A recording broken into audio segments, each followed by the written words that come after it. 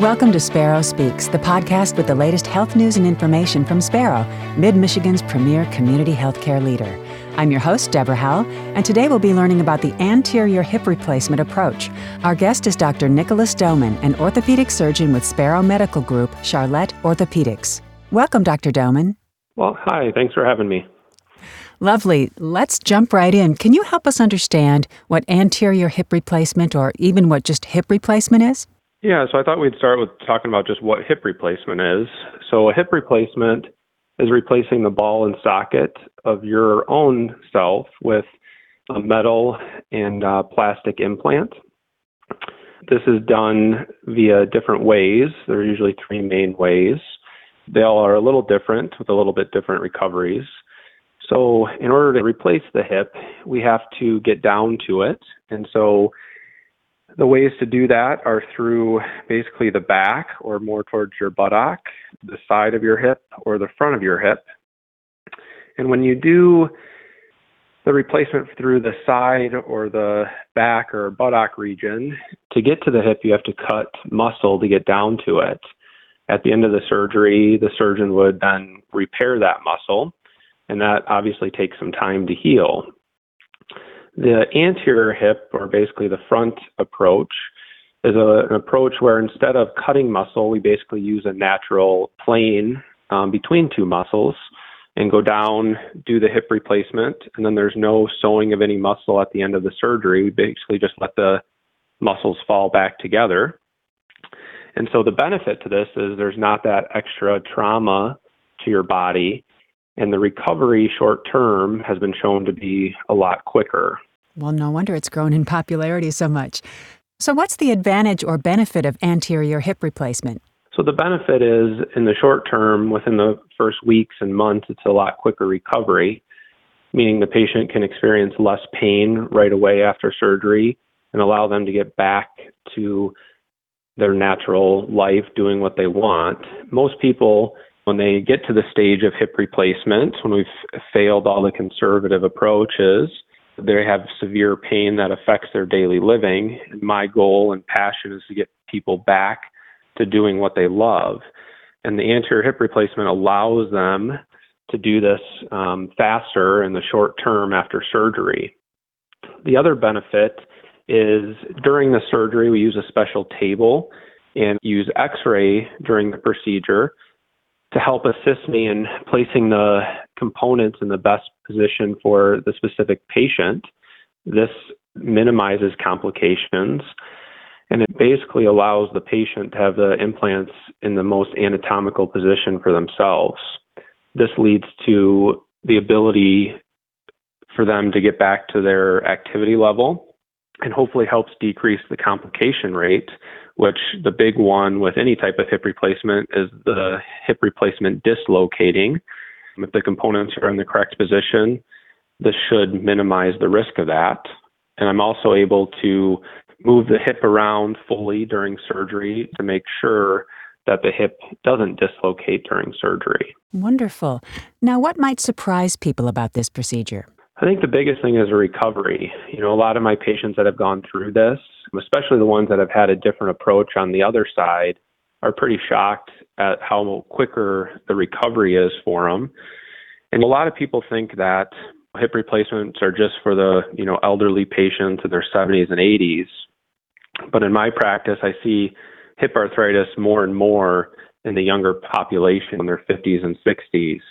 And so this approach is very good for them because it allows them to minimize the time they're off work and allows them to get back to their daily activities in a much shorter time. What kind of time frame are we talking? So I've had to kind of change what I tell people. I usually say there's no restrictions. You can do whatever you want after surgery. But I've had some patients that have done so well that they want to go out and chop down a tree and cut wood a week after surgery. So I kind of revise that now. I say, you can do what you want within reason. A lot of people after surgery, they go home the day after surgery. We have therapy come to their house for 2 to 3 times after the surgery in that first week. Then we would see you in the office and get you set up for outpatient therapy. And usually most people are done with therapy somewhere between 2 to 6 weeks. Mm-hmm. Right away after surgery, their pain from the arthritis is gone. That deep groin pain that a lot of people, come with is gone. They have a little bit of pain from the surgery itself, and that's usually resolved within a few weeks. So most of my patients, when I see them in 6 weeks, are pretty much back to normal and functioning and doing what they want. What about driving? Driving's a little different. So for the right side, that's roughly somewhere, between 3 to 6 weeks, just depending on the patient and how they recover. It's one of those things where we have to have a conversation and make sure they feel comfortable enough to go from the gas to the brake. Sure. The left side is a little different. That's quicker. So on the left hip, usually somewhere between a week and 2, somewhere in that range. Can you talk about your experience with the procedure and at your practice? Yeah, so this is actually one of my favorite surgeries to do just because the patients recover so quickly and do so well. So it's one of my passions. I do many of these every year. And my practice, I have a partner, Dr. Pescato, and the two of us take the approach of treating each individual patient as themselves and coming up with a customized treatment plan. We don't just look at your x-rays. We spend time getting to know you and what your goals are. And then we come up with a treatment plan. We're very big into trying conservative treatment first, but also being honest with you and giving you reasonable expectations. And then when it comes down to surgery, we have a full team around us to help get you through that, from our front staff to our medical assistants. And then we also have our physician assistant, Emma, and Derek, our athletic trainer. We also have a joint camp that people go to prior to surgery. It's a nice overview of kind of what to expect. And there's a nice PowerPoint, and there's common questions that are answered. And there's also other patients there, and they may ask things that you don't think of, and so it's a good thing to go to and get comfortable with the surgery. And then in the post-op period, after surgery, the recovery, I'm very big in being available for my patient. I live in Charlotte. I'm a part of the community, and so actually each patient that I do surgery on gets my cell phone, so if they have questions or concerns, they have direct access to me. And then also my staff at the office is very good at responding to patients and making sure they're comfortable. It almost makes me want to have it. I really love the idea of joint camp. I've never heard of anything like that for all the patients beforehand. That's wonderful. Yeah, it's been really a good addition. It really makes, patients feel comfortable prior to the surgery, which is very nice. I still have a couple of questions about post-surgical activities. Deadlift, weighting, are we talking about tennis? Can we play touch football? We kind of talk about that on an individual basis, but golf, tennis, kind of lower impact activities, whenever you're comfortable, usually, within a few weeks to 2 months, you can resume those. Weightlifting, obviously we have to have a conversation about if you're trying to be like an Olympic weightlifter, that's a little different. Yeah. Going to the gym, lifting light weights, doing exercise classes, spinning classes, riding a bike, all those things are completely fine whenever the patient's comfortable. Maybe some of the weird twisty yoga poses, not right away.